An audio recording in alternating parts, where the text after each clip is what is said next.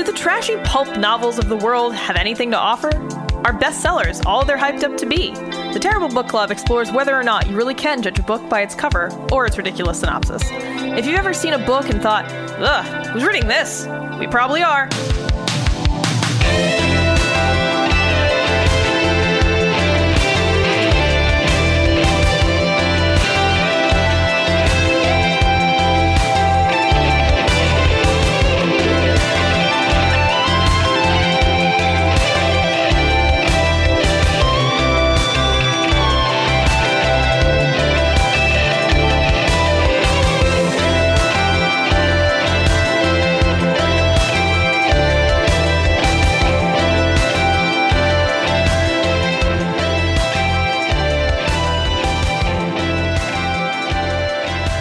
Welcome to another episode of the Terrible Book Club. I'm Chris, and this is Paris, and also another person. Hey, this is Paris. Hi, I'm Laura. And this is Laura. We have today, so my good friend Laura is joining us today for our reading of Swamplandia by Karen Russell. I did Is that how you're supposed to say it with the exclamation point? It has the exclamation point. Swamplandia! Are you sure it's not like a frightened... Like Swamplandia, like... yeah, I mean, well, I guess after we read the book, it definitely took on a different tone, but, yeah, sure. Yeah, you picked a real good one to have a guest on, for whatever reason. I know, right? Well, we didn't... Alright, so Laura's here today to talk to us a little bit about alligator farms, alligator wrestling, and Florida, because, that's the environment in which Swamplandia takes place. So, Swamplandia is about a family who has an alligator farm in Florida in the 10,000 Islands, right? And yes.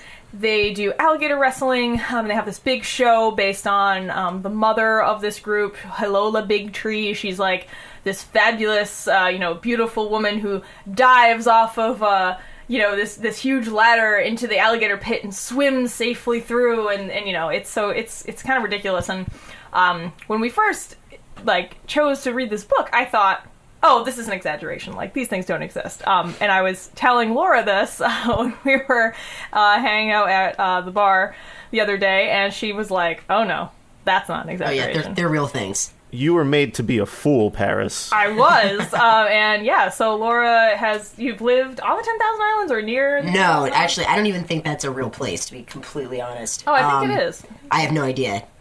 But... That Paris, your lack of Florida knowledge is showing. Yeah, sorry, I don't know shit about Florida. I've never been to Florida. Chris, have you? Once. Oh, okay. I thought you hadn't been either, but No, I think I went on like a Disney World trip or something once. Which doesn't really count. Yeah. No, it doesn't. It's like the most sterile part of Florida. It's still disgusting. Yeah. And so, yeah, Laura can talk to us about alligator wrestling and alligator farms, because I didn't think they were real. Oh, it's totally real. Why do people have alligator farms? Is the meat good or something? So the whole thing about an alligator farm is it's sort of a misleading name for it's a tourist trap. It's a roadside attraction. So basically what it is these things live there anyways.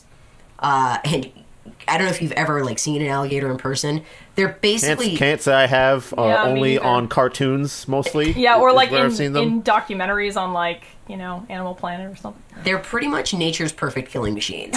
It's kind of like evolution started and then nature just went, nah, you're perfect. Just stay exactly how you are. You never have to change. Yeah, they're basically dinosaurs. They're literally dinosaurs. They're just tanks. They're big, toothy, impenetrable, hungry tanks.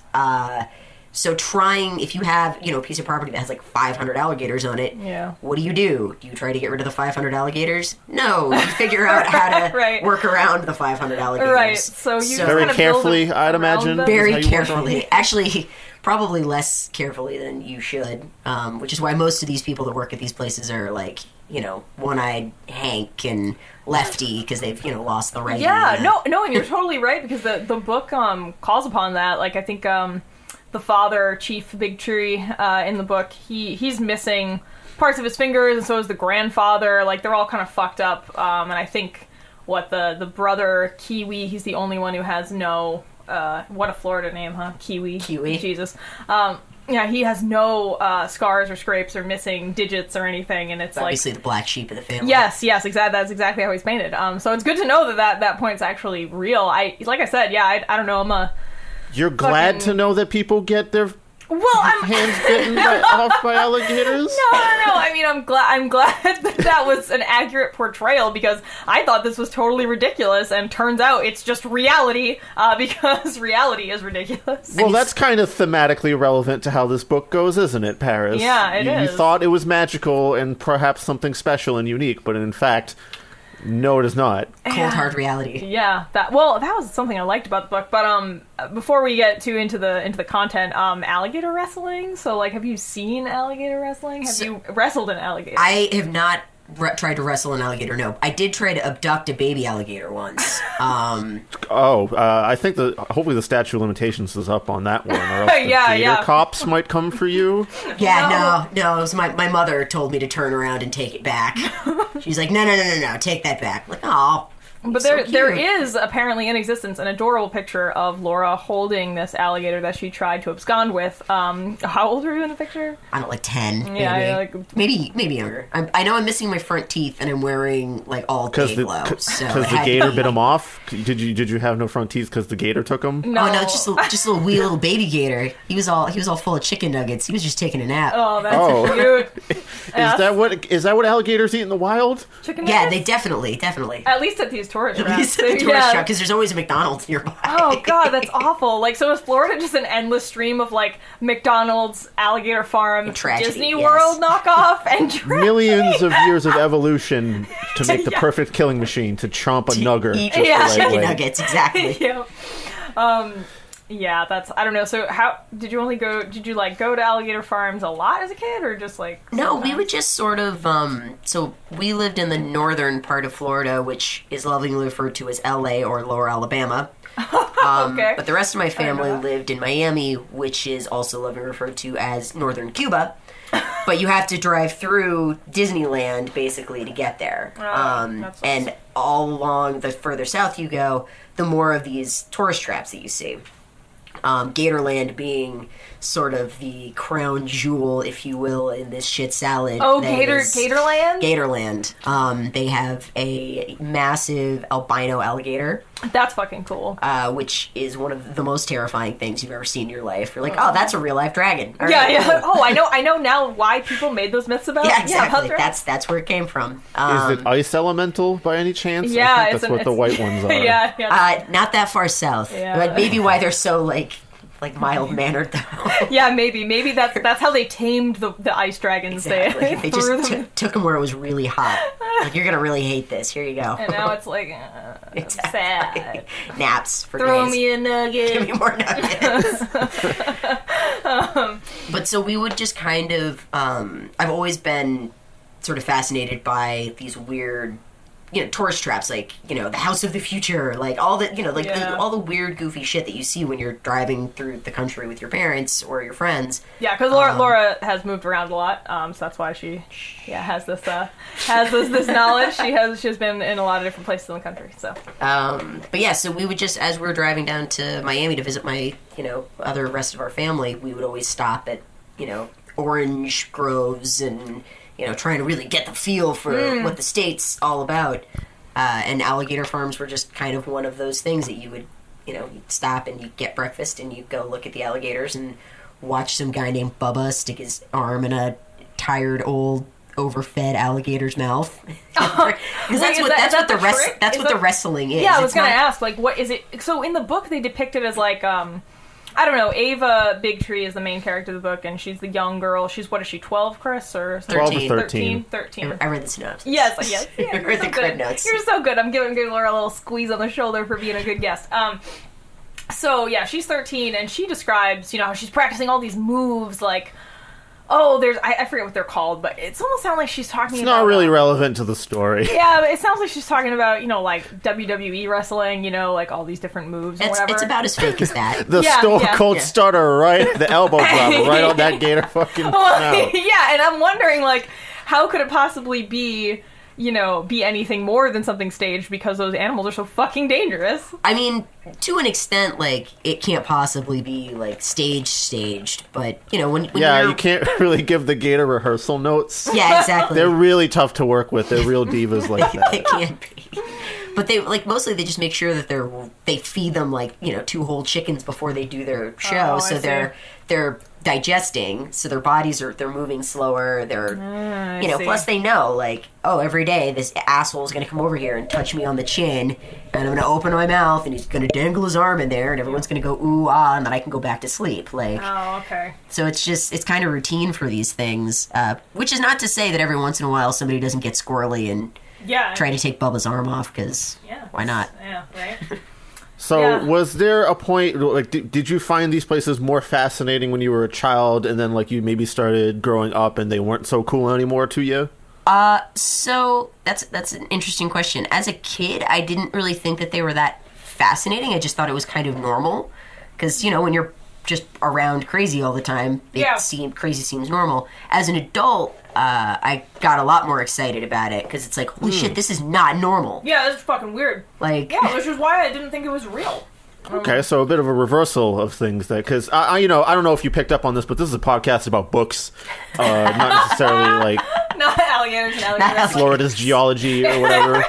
I appreciate you being here to talk about this, though, because it does inform the setting of this thing, which is, like Paris basically laid it out. It's basically the story of a family that owns this gator amusement park called Swamplandia, and the kids have been brought up in it their entire life. They live on, like, an island that's only reachable by ferry.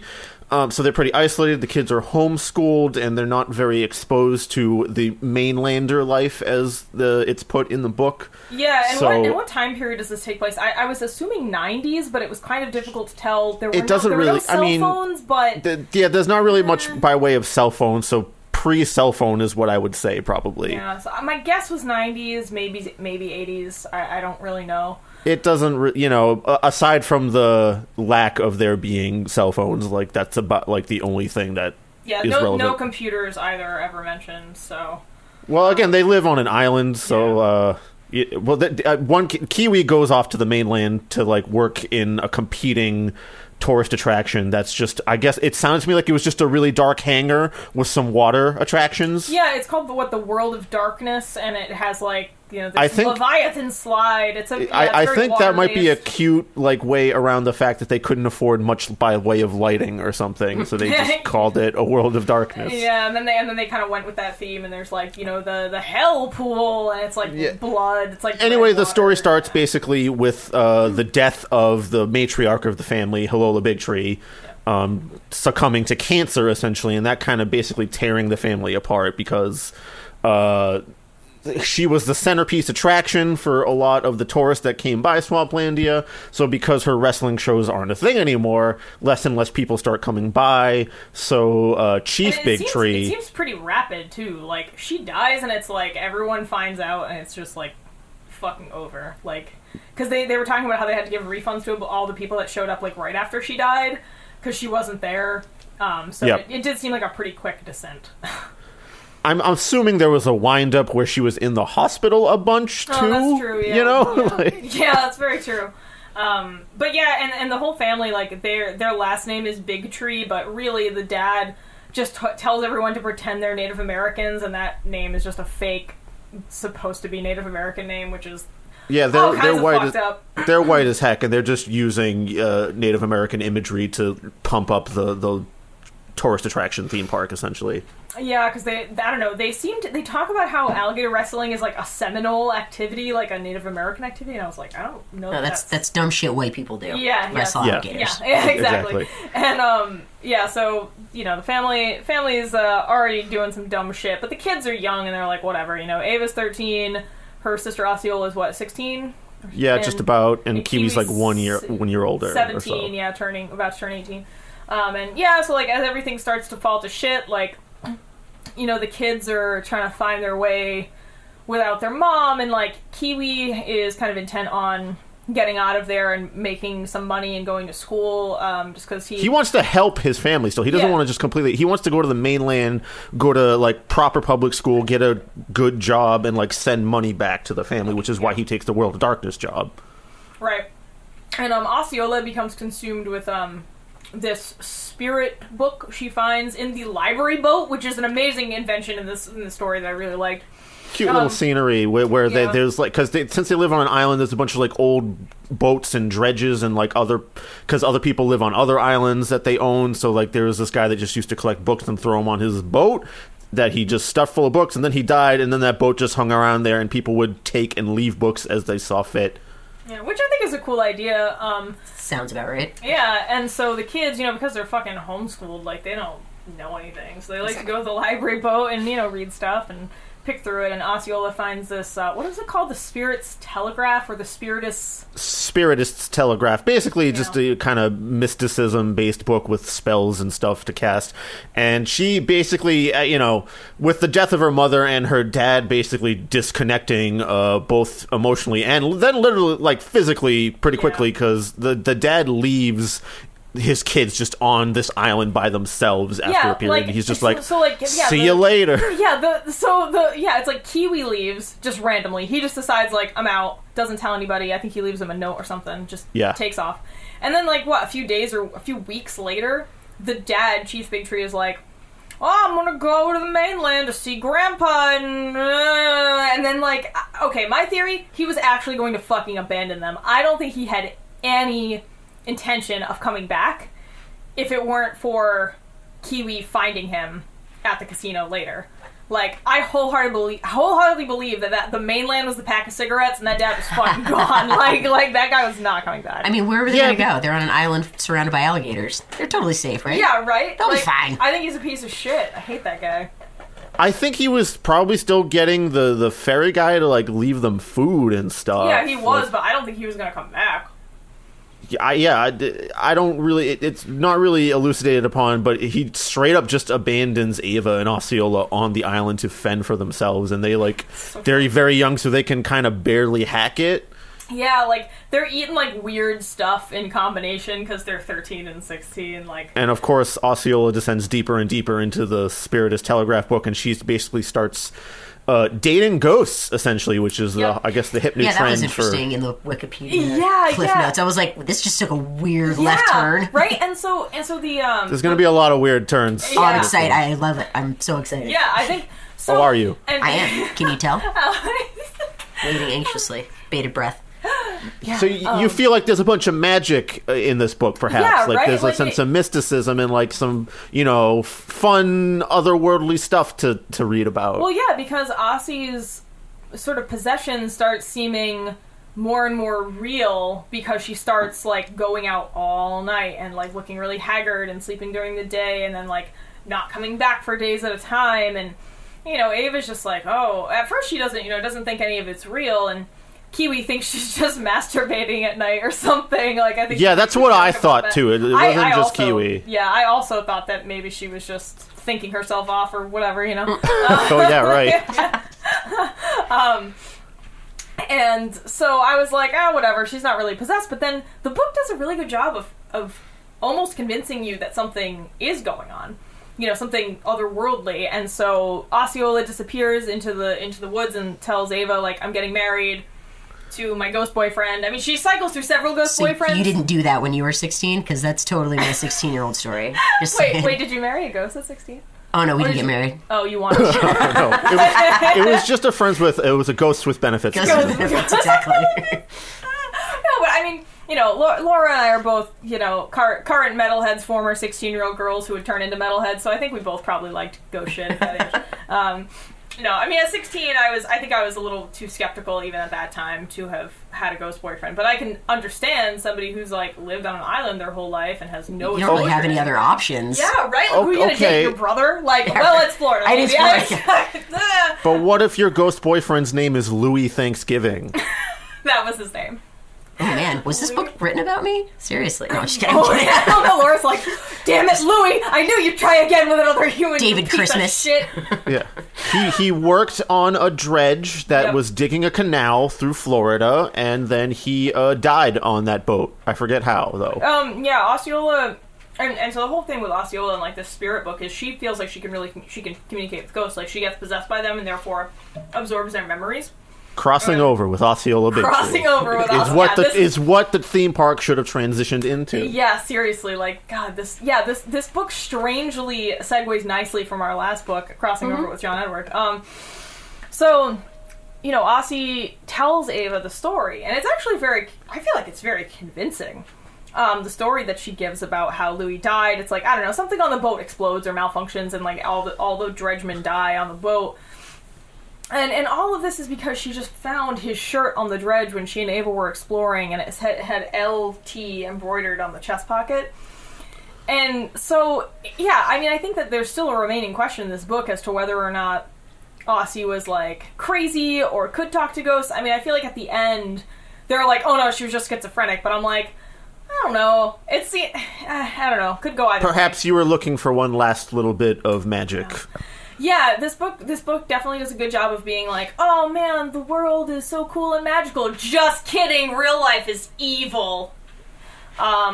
Yeah, so basically what ends up happening, just to speed this topic along a little bit, Osceola runs off with her ghost boyfriend. Yeah. She takes the barge, it seems, and leaves Ava by herself. I don't know what she thought her little sister was going to do. Dude, I don't know.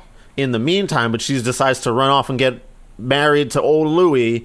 So Ava's by herself and freaking out because she's convinced Osceola is dead or just abandoned somewhere. Yeah, because Ossie tells her, like, oh, like, we're gonna take the dredge and go, I have to go to the underworld with him to get married, and she tells her, like, the underworld has a physical entrance at a real location. Within the swamp, it's, do you remember what it was called? It was, like, these two big rocks, and there's, like, a strait between them. They just kept referring to it as the entrance to the underworld after a while. Yeah. So that's what it is in my brain. And so after Ossie's been gone she's not even gone that long. She's gone a few hours, and Ava's like, oh my god, the dredge is gone, like, she's gone, I have to go find her. And right as she's making this decision while she's out in the swamp near their house, where the dredge was, she looks up, and there's a man standing in the tree. And they proceed to have this conversation. And I mean, at this point in the book, I definitely was like, oh man, this dude's bad news. The Birdman. Chris, I don't know, how did you feel when Ava met the Birdman? I was immediately, kind of skittish because it's literally just a random dude. Standing in a tree? The Birdman is like, there's these people that make a living by scaring birds away from island farms. Apparently? I don't know if that's that's like what he does for his job. He's like kind of covered in feathers or something that he made into a jacket, and he just goes around nomadically scaring away birds from farms for pay to make sure the birds don't fuck with the farms. I think that's what his deal is. He's a scarecrow.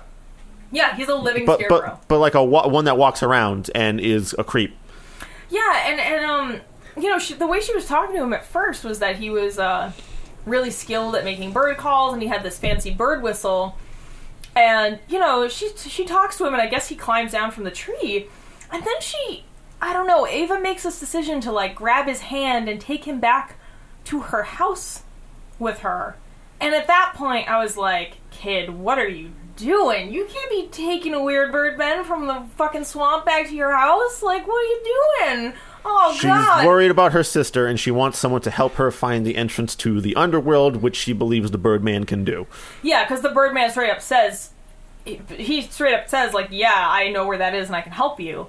And so, like, when that happened, I was like, oh, okay, maybe he's not actually evil. Like, maybe he's just, this is really, like, kind of a sort of pseudo-realist, magical thing going on.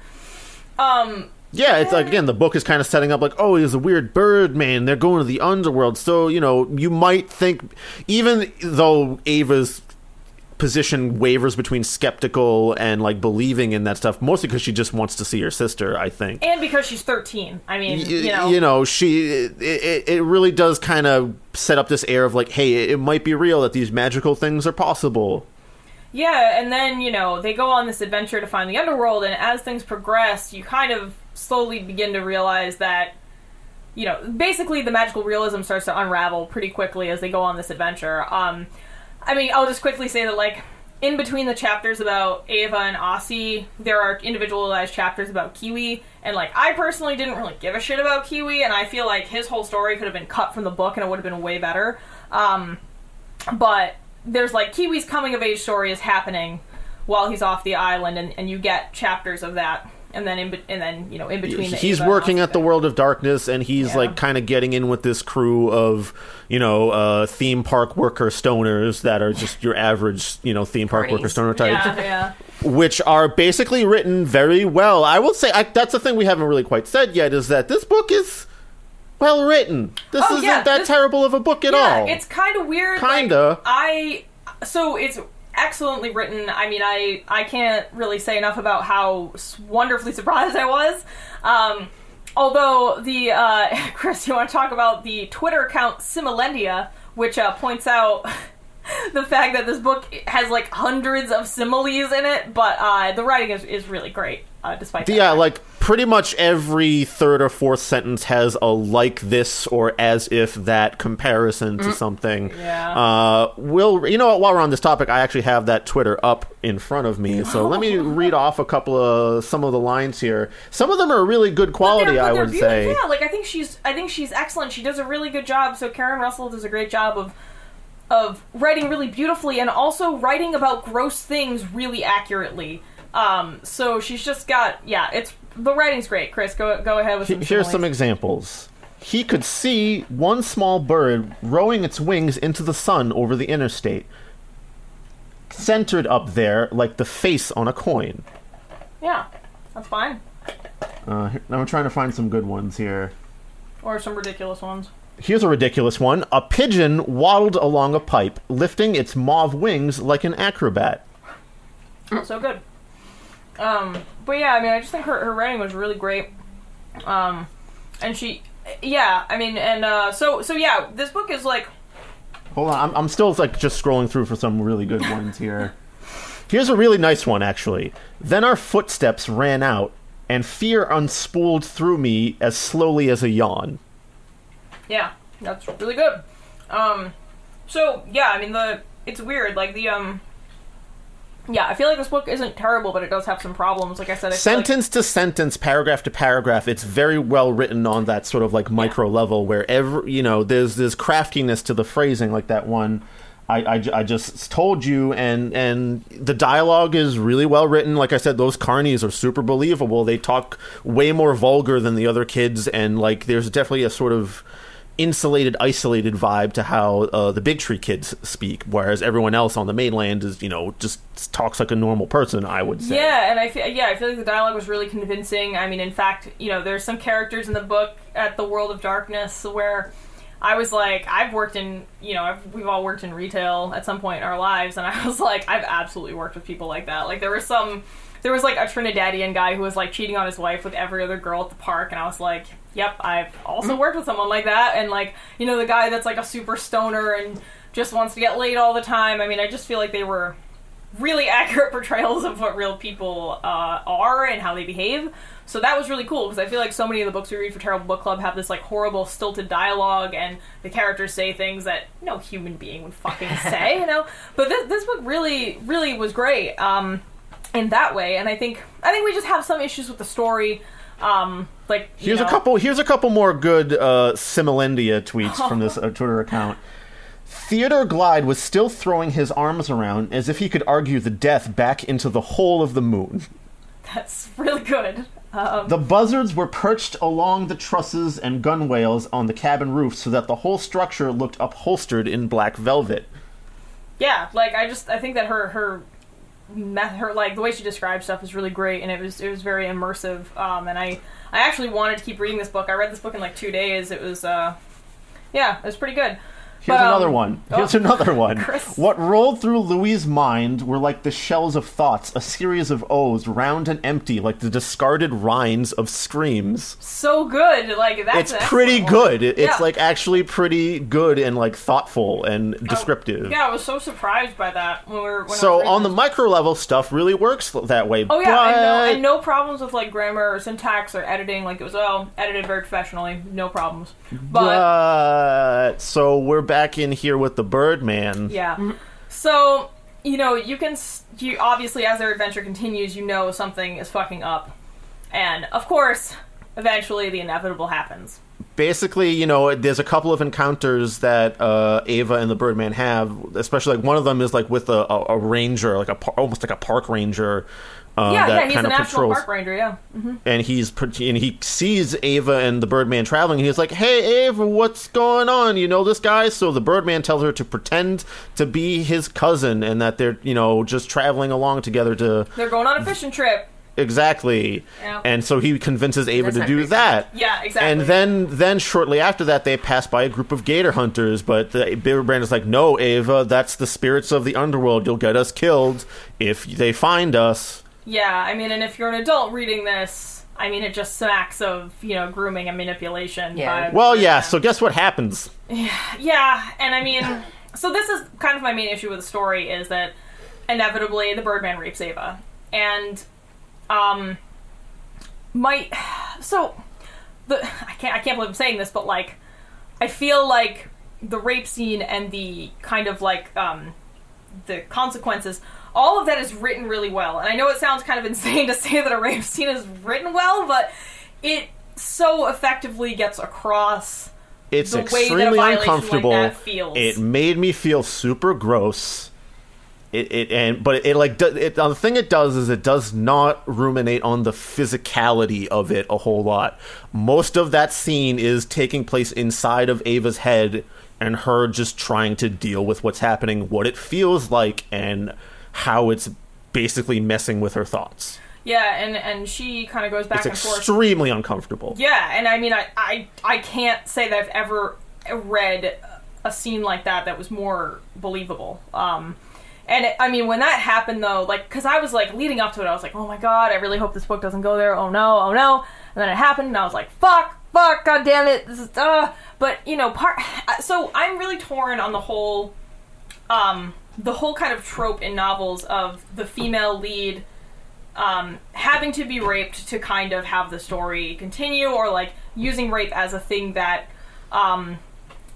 moves as a plot point. Yeah, as a plot point, and It's usually You what know- a female character has to deal with is like a Yeah. sexual assault of some kind. Like Well, that's that's obviously our only motivation, right. Well, and the thing Meanwhile, is, so I'm- another point I want to make, sorry to interrupt Paris for a sec, but I want to make the point that meanwhile, during Kiwi's story, he saves a girl from drowning, and she, you know, takes a liking to him for a brief period, and he loses his virginity to her. So he's almost like rewarded with sex for like happening to do a good job and be a nice guy. Yeah. And I kind of wonder if that's what the point, like part of the point that Karen Russell was trying to make with Kiwi's story, because Yeah, I otherwise think so. Kiwi's story seems largely pointless. Basically, he's training to be a pilot. At the end, he ends up on his first flight. He finds Osceola and the dredge just like somewhere. And we'll talk later about like how him being a pilot is totally insane and how but sorry, I whacked the mic.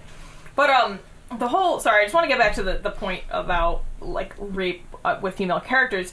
For me, I'm torn because it's like I hate that that's a stereotype that like, you know, like Laura was saying, it's like, yep, that's the only thing that ever motivates us, being sexually assaulted. That's the only way we develop as people. But then again, it's like, isn't it kind of fucking true, though, that so many people are sexually assaulted? Like, Yeah. so many of us are victims of sexual assault that it's like, is it a trope or is it just reality? Well, and it's also interesting to compare that the male's storyline is also totally dictated by his sexual encounter. Yeah, that's So true. why is his reward being positive and her Yep. trying to do the right thing being negative? Right. Like, Yeah, no, and I think you know, I think Chris is right that I think Karen Russell was trying to do something there. I feel like a lot of people that read this book fucking missed it.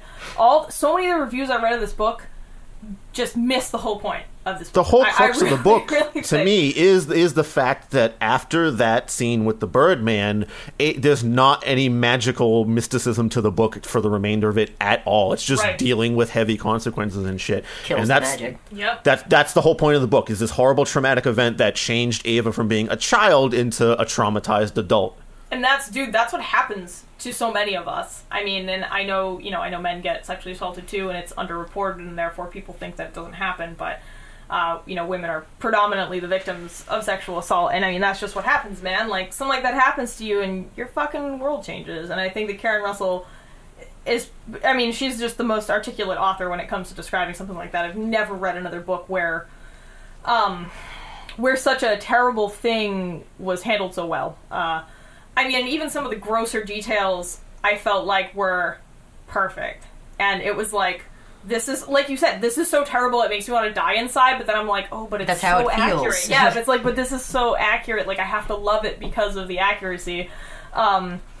So my lady friend actually, she read this book. Rebecca, right? Yeah. Yeah, I selected this from the random book pile that I took out of my music video filming thing, and it looked kind of dopey from the cover and the back. So I was like, let's give it a try. Yeah, so it probably wasn't a good terrible selection per se, but the interesting part about, like I said, she didn't like the book at all. She was like, oh, that's a good book for your podcast because of this thing that happens in it that changed my opinion on it. And to her, she felt like that scene was sort of a betrayal of all the setup of the magical realism aspect of the book that then just gets wiped away pretty abruptly, because this happens towards the last 80 pages of the book or so. Yeah, but dude, that's why I loved it. That's fucking real life, man. Like, yeah, I loved it because it's so markedly different from other books where it would be all magical realism or it would be all, very serious and dry. I think it's that way, as you said, to demonstrate like the loss of childhood and innocence when something so traumatic happens to you, and I think she does it beautifully, and I think a lot of people fucking miss that point. And I would hate to say that about Rebecca, because I think your girlfriend's actually really smart, and I think maybe she was just made very uncomfortable by it, and I totally get that as well. I think she was just made really uncomfortable by it. Also, like when she picked it, like a lot of people that probably when they picked up this book, they thought it was some kind of magical realism based thing, and they felt kind of like cheated. Right. Where's my ending? Yeah, and I think I mean, Rebecca's also the type of person that, like, if a TV show is full of asshole characters, she doesn't like the TV show because they're all assholes. Yeah. Even if it's, like, a really funny show or something. Yeah, I think that, I think Rebecca has a good point. Like Laura said, you feel cheated. I do think that this book should have done a better job of marketing and maybe, like, in the synopsis on the back, at least kind of preparing you for the fact that you're not getting your ice dragon that you're gonna, albino gator that comes and eats the Birdman. Doesn't happen. That would be great. Oh my god. Imagine, editing notes. Yeah, right. Alternate ending. Yeah, like the ice dragon albino alligator is not gonna come from the underworld and eat the Birdman. I just really think they should have prepared the audience more, and I think they would have had less negative reviews and people would have a better opinion of it. Although this book is generally considered really excellent, and Karen Russell, this was her first novel after having only written short stories. It's a really fantastic debut for a novel. Like fabulous, I would say. So, by the way, can we take this moment to say that we can, in fact, like books? We're not here to just... Yeah, and we're not here... And, we'll have to talk about our first... No, we're going to talk about this thing right now, Paris, this other thing that happened. Okay. I'll keep some details vague here for, I don't know, just for being the nice guy's sake, let's say. We recently received an email from an author of one of the books that we read. And it was basically one line of, hey, I found your guys' thing because I have a Google alert set up. I find what you do gratuitously cruel, and I don't understand why you do it week after week.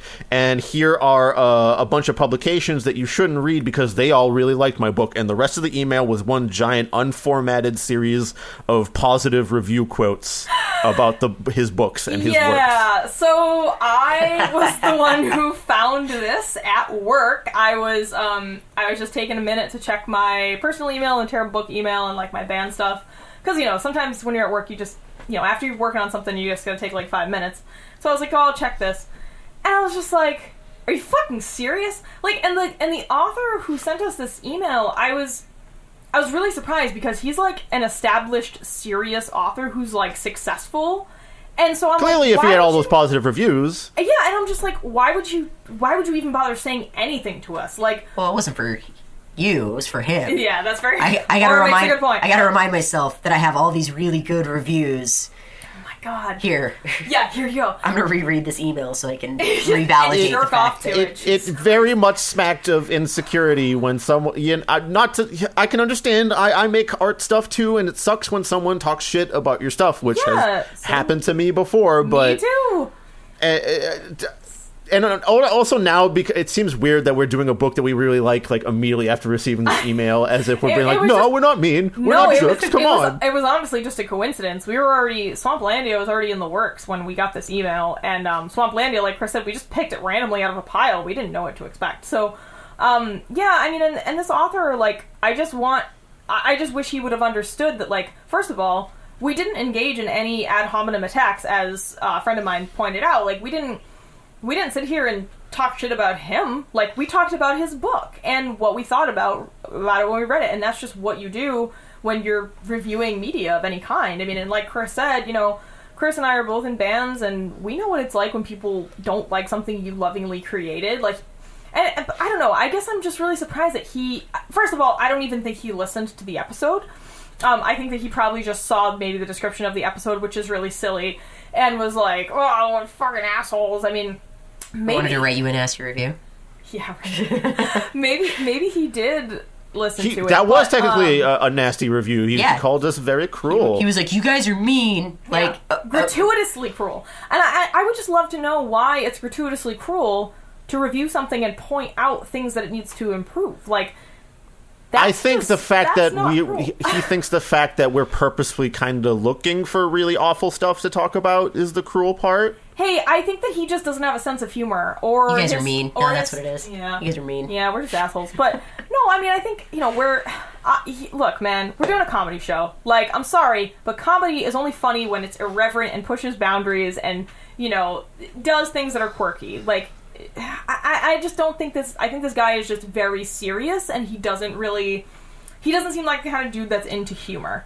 Or at least not into our style of humor. He just has never laughed once in his No, he doesn't look like he has, man. Like, I don't know. I mean, we're keeping it on the down low. I mean, some people know about it because I definitely mentioned it to some people. But, look, man. Hey, man, first hate mail is a really nice feeling, I think. Yeah, I mean, as my friend Jackie said, we must be doing something right, I guess. Congratulations, you made it. Someone hates you. Woohoo! Made it! But, I mean, dude has a Google alert set up for himself. I'm not going to act like I've never Googled my own, the band's name to see if we popped up anywhere. But, just to have the alert set up, I think, is a little For your much. Own name is, that's kind of fucking ridiculous. Like, I just think, I don't know.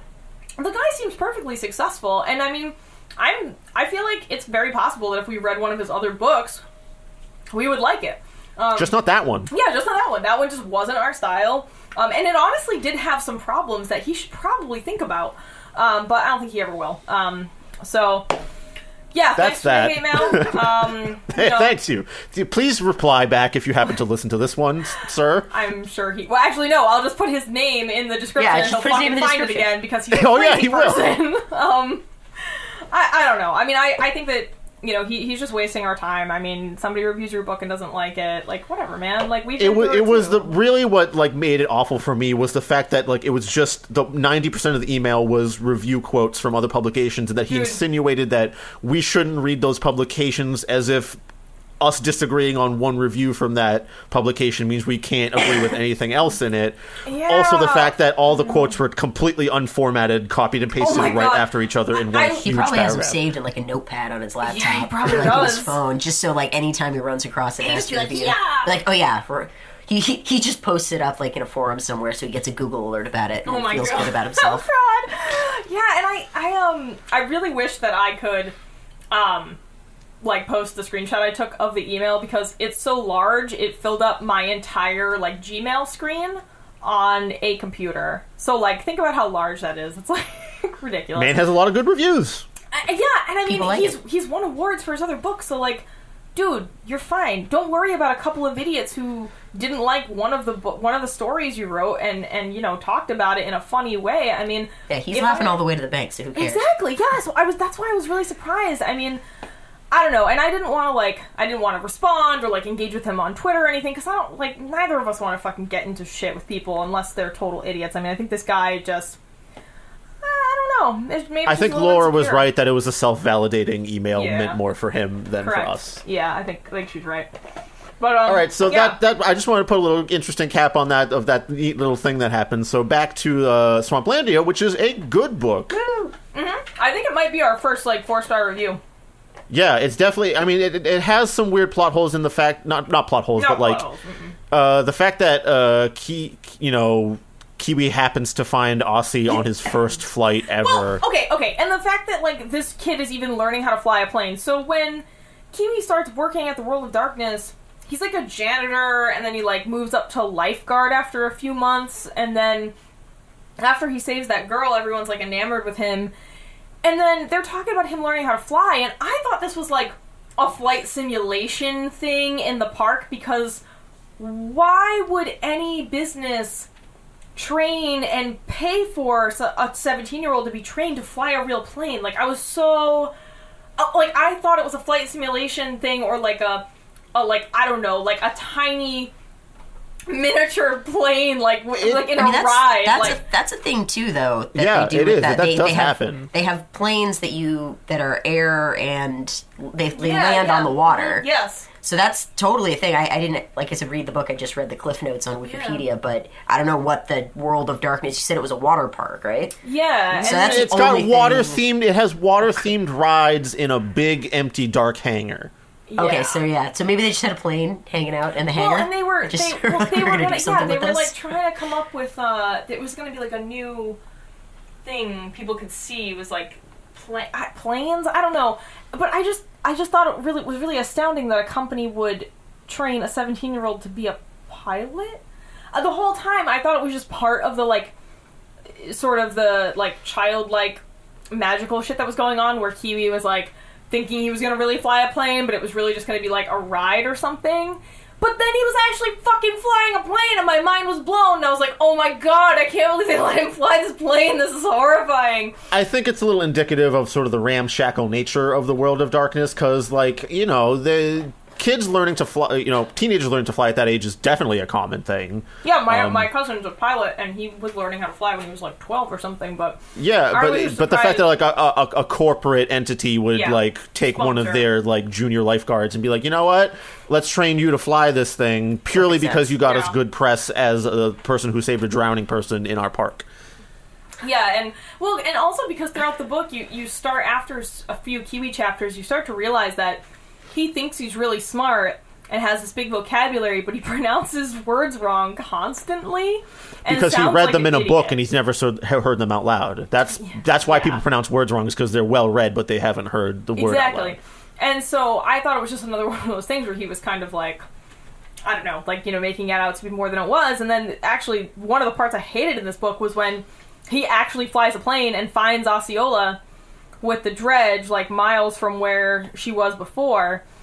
And I'm just like, oh man, that's such a shitty way to end this otherwise good book. Like, really? You're just gonna reunite the characters with this chance meeting while this kid is flying a plane? Like, it just happens to see his sister down below? I don't know. I thought it was a really fucking lazy way to end the book. It's the last bit of magic. Yeah, that last, that teeny tiny little magic. But like, Kiwi's world is also shattered, but, you know, the magical thing is shattered when he finds his dad just working as an MC in, like, the strip club side of a casino or something. Yeah, I mean, and he's just like, oh man, and he tries to, like, kind of tell himself, like, oh, it's fine, he was just gonna come back, because, like, he did this while we were kids. He and Mom, you know, he used to go to the mainland for a couple months at a time. Like, I guess the kids never realized that he must have been doing something like this their whole lives just to make ends meet, because the alligator park wasn't the most profitable thing in the world, obviously. Yeah, I mean, I guess the whole Kiwi thing, like, we were all talking about this earlier, but it's like Kiwi is having his male coming-of-age story, and he continually gets rewarded, like you said, you know. Like with most male coming-of-age stories? Exactly, and then his sister gets totally, like, ruined in her, like, she's coming of age even younger than him and gets raped and abused by this weird fucking homeless bird guy. And abandoned by literally everybody. Abandoned by her dad and her siblings. I mean, and then Kiwi continues to he's allowed to continue to be the hero of the story when he's the one that finds Aussie and then instigates the search that then finds Ava. And it's like, this is fucking bullshit. Like, god damn it. Why? That's probably, like, the one, like, bad part of this book, I would say. And I don't know if Karen Russell was actually trying to make a point about how, like, male coming-of-age stories are portrayed versus female stuff, but are you, like, pointing it out, or are you just doing it at a certain point, right? Yeah. Like, I mean, I hope that's what she was trying to do. But I guess we won't perhaps know. we'll receive an email from her and the many reviews that said otherwise or something. I don't know. I hope not. That would be terrible. Karen Russell seems cool. I hope she wouldn't do that. She won a Genius Award for her writing. Oh, they give those out, do they? I think it was like a MacArthur grant or McSomething. I don't know. The Genius Award. The McDonald's She got Genius. it was the McNugget. Yeah. McNuggets. Circling Genius. back around to those alligators. Yeah. McNuggets Genius Award. No, she really did win. I think it was the MacArthur Foundation or something. I like that you called it a Genius Award, Paris. No, that is what it's called. I'm not saying that. That's what the like a genius award bar. is called. Yeah. Neither full of geniuses nor alcohol. No. Nope. It was actually called the Genius Award. Like, I'm not just saying that. I know, we know, we're teasing. Oh, okay, but okay. It's just such a dopey name. Like, Yeah, it is. I guess you guys get to pick all the geniuses out there. Well, I think a genius writing award would have a better name. yeah. Well, I think there was more to the name, but that's genius is in the name, and that's like what people call it. But she was given it because she was I think she was 30 when this novel came out. Something around there. She looks Yeah. super young on the back cover of on like the About Me thing. She Yeah. looks like she's like 17 to me. She looks like she's like 20 instead of 30. So I guess I don't know. But yeah, I just wish the book didn't feel like it ended in such a lazy way. But like you said, if she was using, if the juxtaposition of Kiwi's kind of triumphant coming of age and Ava's kind of like really tragic coming of age story was, pointed and done in a meaningful way, then I'm fine with it. I just really wish that they could have been found a more conventional way and it didn't involve the fucking brother becoming a pilot. Like, I just feel like they could have, like, one of the park rangers could have found Ava or Aussie at any point in time, or like those gator fisher farmer hunters, gator fisher farmer hunters. I don't know what I'm saying anymore. The gator hunters that they encountered when the Birdman was like, "Oh no, they're underworld ghosts. Don't talk to them." They ended up, like, I think they said something actually to somebody, right? And that was like part of the way that they ended up. Yeah, they Ava. definitely said like, "Oh, we saw that weird girl," I think, or someone thought they saw a girl, and then they connected the dots when the missing persons report came out for Ava or something. Mm-hmm. But do they, again, I didn't read the book, so at the end, after he finds the two sisters, do they all end up getting back together? Is this sort of like dad took off and abandoned them, then the brother comes back and, leaves, everybody seemingly thinks that he abandons them and then comes back and then reunites the family? Is that sort of... And the dad comes back too. And the kids are all like, "Oh, yay!" And I'm like, no, fuck Chief Big Tree. He sucks. He was gonna fucking he did abandon you, and he was gonna keep abandoning you if, like, all this traumatic shit didn't happen. I think that, if Kiwi hadn't... Because I think after they get rescued, they all go back to the mainland to see their dad. And they just, like, show up all bedraggled and shit. Like, it's, like, immediate. Like, they get rescued, and then they're like, all right, let's go see Dad, because Kiwi knows where he is. They just showed up at his hotel room, and he just kind of, like, goes with it, which is why I don't think that he was ever going to come back. I think he was going to abandon his Busted. family. Like he just opened the door and he was like, "Oh fuck." Yeah, that's exactly how I imagined it. Like, I imagine like the cigarette falling out of his mouth and his eyes bulging, like, it totally seemed like that because, his wife fucking died. Like, I don't know, he seems like kind of a shithead. Anybody who's going to pretend to be a Native American and train their kids to be alligator wrestlers and homeschool them and keep them secluded on an island, I don't know, it doesn't sound great to me. So I guess I was predisposed to not like him, but I do really think that he was a fuck and he wasn't going to come back to those kids. Yeah, I'm kind of agree with you there, but we pretty much covered everything about this book, I think, that's like interesting to talk about so far. Unless you have anything else to add. No, I mean, I just back to the whole, like, the rape scene that was really uncomfortable to read, and the whole fallout from that.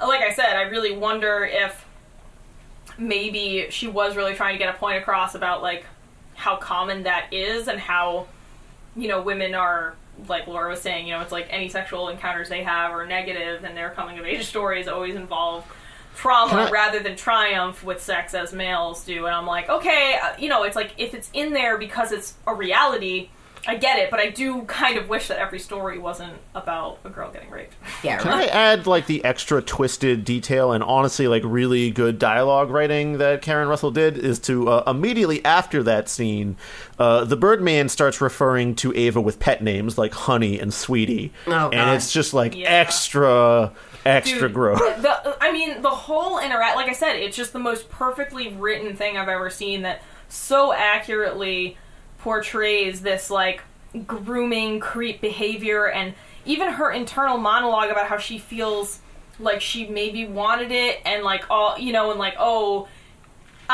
not going to tell anyone because it was kind of my fault. Like, and it's just pulled off. That's what you're groomed to do. Yeah, that's what you learn. learn. It was your fault. You went into the woods with some crazy Birdman and brought him back to your... But then again, when you're raised by people who wrestle alligators for a living, you're going like, into the woods with Birdman is normal. All right, this is not dangerous. Like, I'm going to go stick my head in a fucking killing machine's mouth for a minute. Yeah. So, I mean, I think that the way that was all described, I mean, that's kind of the thing that really sits with me and makes me really love the book. I mean, right down to her description of I'm going to say it, the salmon-colored goo that trickles down her leg. I mean, it's just like, it should be uncomfortable. Yeah, I mean, you're right. It should be, because it should make people not want to rape kids. God damn it! Yeah, you should, like, look away. Like, oh God, oh, that's terrible. Yeah, Chris, what did you say? You were like, I didn't even want to have sex anymore. You said I felt just really bad about the idea of that for, like, a good 4 days after. Yeah, it's a tough thing to read, and, I mean, bravo to Karen Russell for writing it, and writing it so well. Most people wouldn't even attempt that. They would just, like, it would be like cut to black, whatever.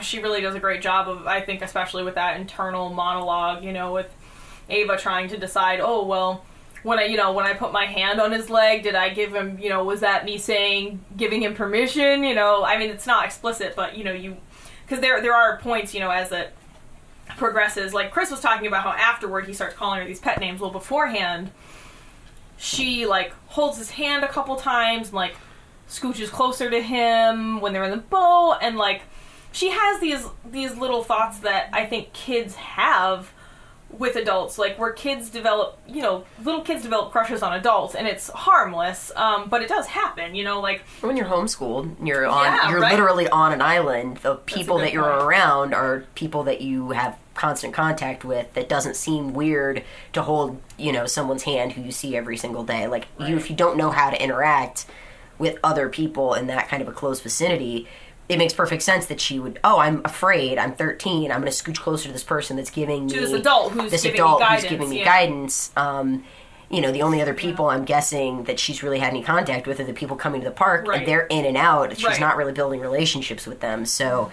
this 13-year-old girl is left alone with this grown, also weirdo, who's also probably got some social issues if he chases around birds for a living. Social cues are not necessarily things that either of these two people are going to be terribly strong with. That's a very good point. Thank you, Laura. That was excellent. I think that really demonstrates what I was trying to say. Hey, turns out when you read good books, you have a lot more to talk about. Yeah, right? But one of the things I really like Karen Russell does is, like, she sort of breaks down the magic of the Birdman throughout their journey until finally, after the rape has occurred and Ava sees his, like, cape. Because, I mean, the whole time this is happening, I feel like it's not sunny out, right? It's, like, really shitty, and they're in the it's swamp. rainy and swampy and gross. So, like, I feel like visibility isn't great.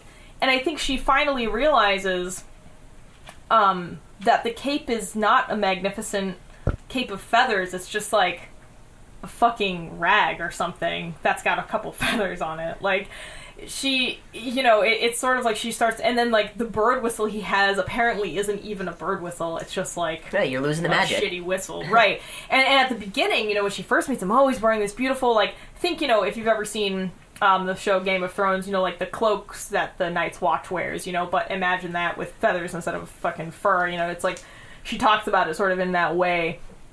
And then, you know, turns out, no. I honestly think the guy is just a crazy swamp man. I don't think he's even employed in birding or anything that he claims. Yeah. I think he's really just a drifter, and I think that he, you know, but he was a smart drifter, I must say, because he talked to her for a few seconds and automatically, you know, was like, oh yeah, the underworld, I'll take you there, I know where that is. So, like, you know he's a fucking predator. Or crazy. Or crazy. Or genuinely thinks he can take her to the underworld. Yeah, well, and that was the other thing that I thought was possible, but then, you know, once it was obvious that he was gonna probably abuse her, I mean, because he like, straight up smacks her in the face in the boat at one point because she tries to, I think, call out to those gator hunters or whatever. But yeah, I don't know. I think this was it's probably our first 4-star. Like I said, I won't give it, I don't think I'd give it 5 stars because I do feel like the Kiwi stuff was kind of not my favorite, and the way it ended was kind of he doesn't really have much of a character arc besides, like, becoming a little less isolated in his socialization. Yeah, and I just feel like the story of Ava and Aussie and that whole thing would have been enough. It was kind of... I think she probably had to add all that stuff to make it novel length, because before this she had written short stories about Ava Bigtree. And I think that she wanted to write a novel, so that's why all these things were added. But I really feel it really helps break up, like, Kiwi's chapters kind of helps break up the mood a little bit. Yeah, it does. I mean, I guess I was kind of in it for, like, I just wanted, like, that one mood, but I get that maybe some people don't. I mean, usually it's kind of reversed as far as, like, the male being the plot driver and then females just sort of being these plot points. Yeah, so it's sort true. of like they just turned that on its head and made him just sort of this fluffy character, and then the girls actually get to be the focal point of the story. Right. So it's like, oh, like, you know, sometimes why is this girl even in this book? Oh, she's a love interest. Like, in this case, it's like, why is he in this book? Oh, because he's gonna find them at the end. Yeah, no, that's a good point. He's a little bow to tie everything up. I do think that maybe Karen Russell is a lot more crafty than anybody gave her credit for, and maybe even we gave her credit for initially, because I think we are kind of, by talking through this, kind of figuring out what was going on. But yeah, I guess, I don't know, like I said, I'm really torn on the rape thing. It's like, it's so well written, and it happens to so many people that maybe that's just reality, but I don't know. I guess I just want to read more books where it can still be real and not, and like, a female character doesn't always have to hinge on sexual abuse. Like, I'm just so divided on that. But yeah, overall a good book though. Maybe a terrible book club first. Yeah, I mean, I would tell other people to read this. I mean, it actually wasn't very long. So in an effort to try to speed things up, we're trying a new thing where one of us will have a hard copy and the other will have a Kindle version, so that we don't have to, like, literally share the same physical copy, because it's what we've been doing, and that's why it's really tough for us to put out more than one episode a month. So I read it on my Kindle, and like I said, I read it in 2 days. Like, it was a fast read. I wanted to keep reading it. I gave a shit about the characters. Oh my god, we didn't talk about the little red Seth! You never even mentioned what Seth means in the context of this book. So, oh my god, I can't believe we didn't. In this book, alligators are called Seths. It's like a Bigtree family thing. They just call them Seths. I have no idea why. It was explained early on, but I forgot. Yeah. So, anyway, like, towards the beginning-ish of the book, Ava, like, after the dad leaves and they're alone, Ava's, like, watching over these, alligator hatchlings, because they breed them and, like, sell off the other ones that they don't keep on the park.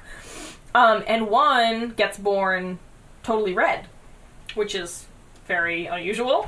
I guess it can happen with the right temperatures or something.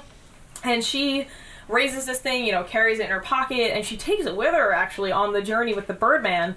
And I will tell you, oh my god, my eyes almost watered. I was so sad when, in an effort to escape from the Birdman after the rape, she unbinds the little red Seths Jaws and throws him at the Birdman to try to get away. Oh, I was so sad. I was like, no, your little red Seth, what's gonna happen to her? I'm so sad.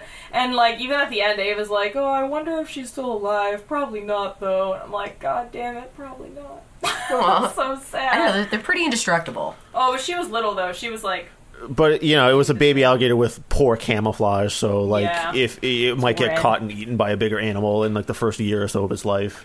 Yeah, so I was pretty sad that the red Seth didn't survive, but that kind of makes me like the book more because it wasn't, you know, like it's okay. The dog didn't live at the end, like... Yeah, it's like I'm kind of more into stories that are different and not just like everything's good at the end. It's very European of you.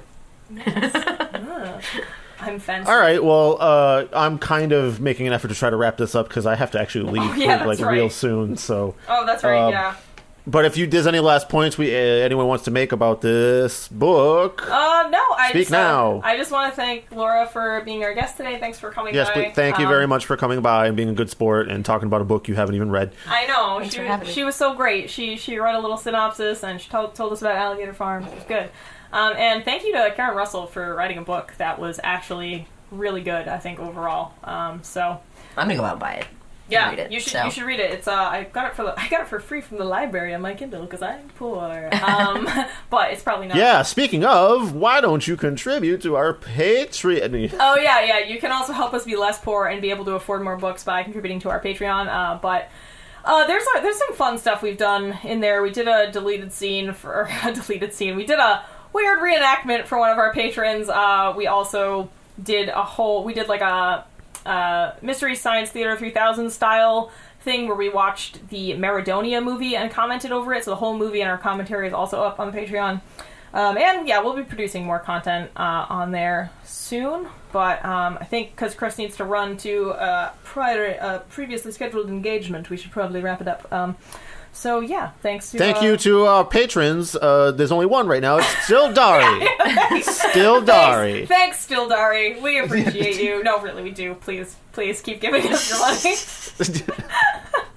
But yeah, hopefully we'll have more than just Dari to thank next time. But that's it for Swamplandia. All right. Bye, Paris. Oh, bye, Chris. Bye, Chris. Bye, Laura. Bye, Laura.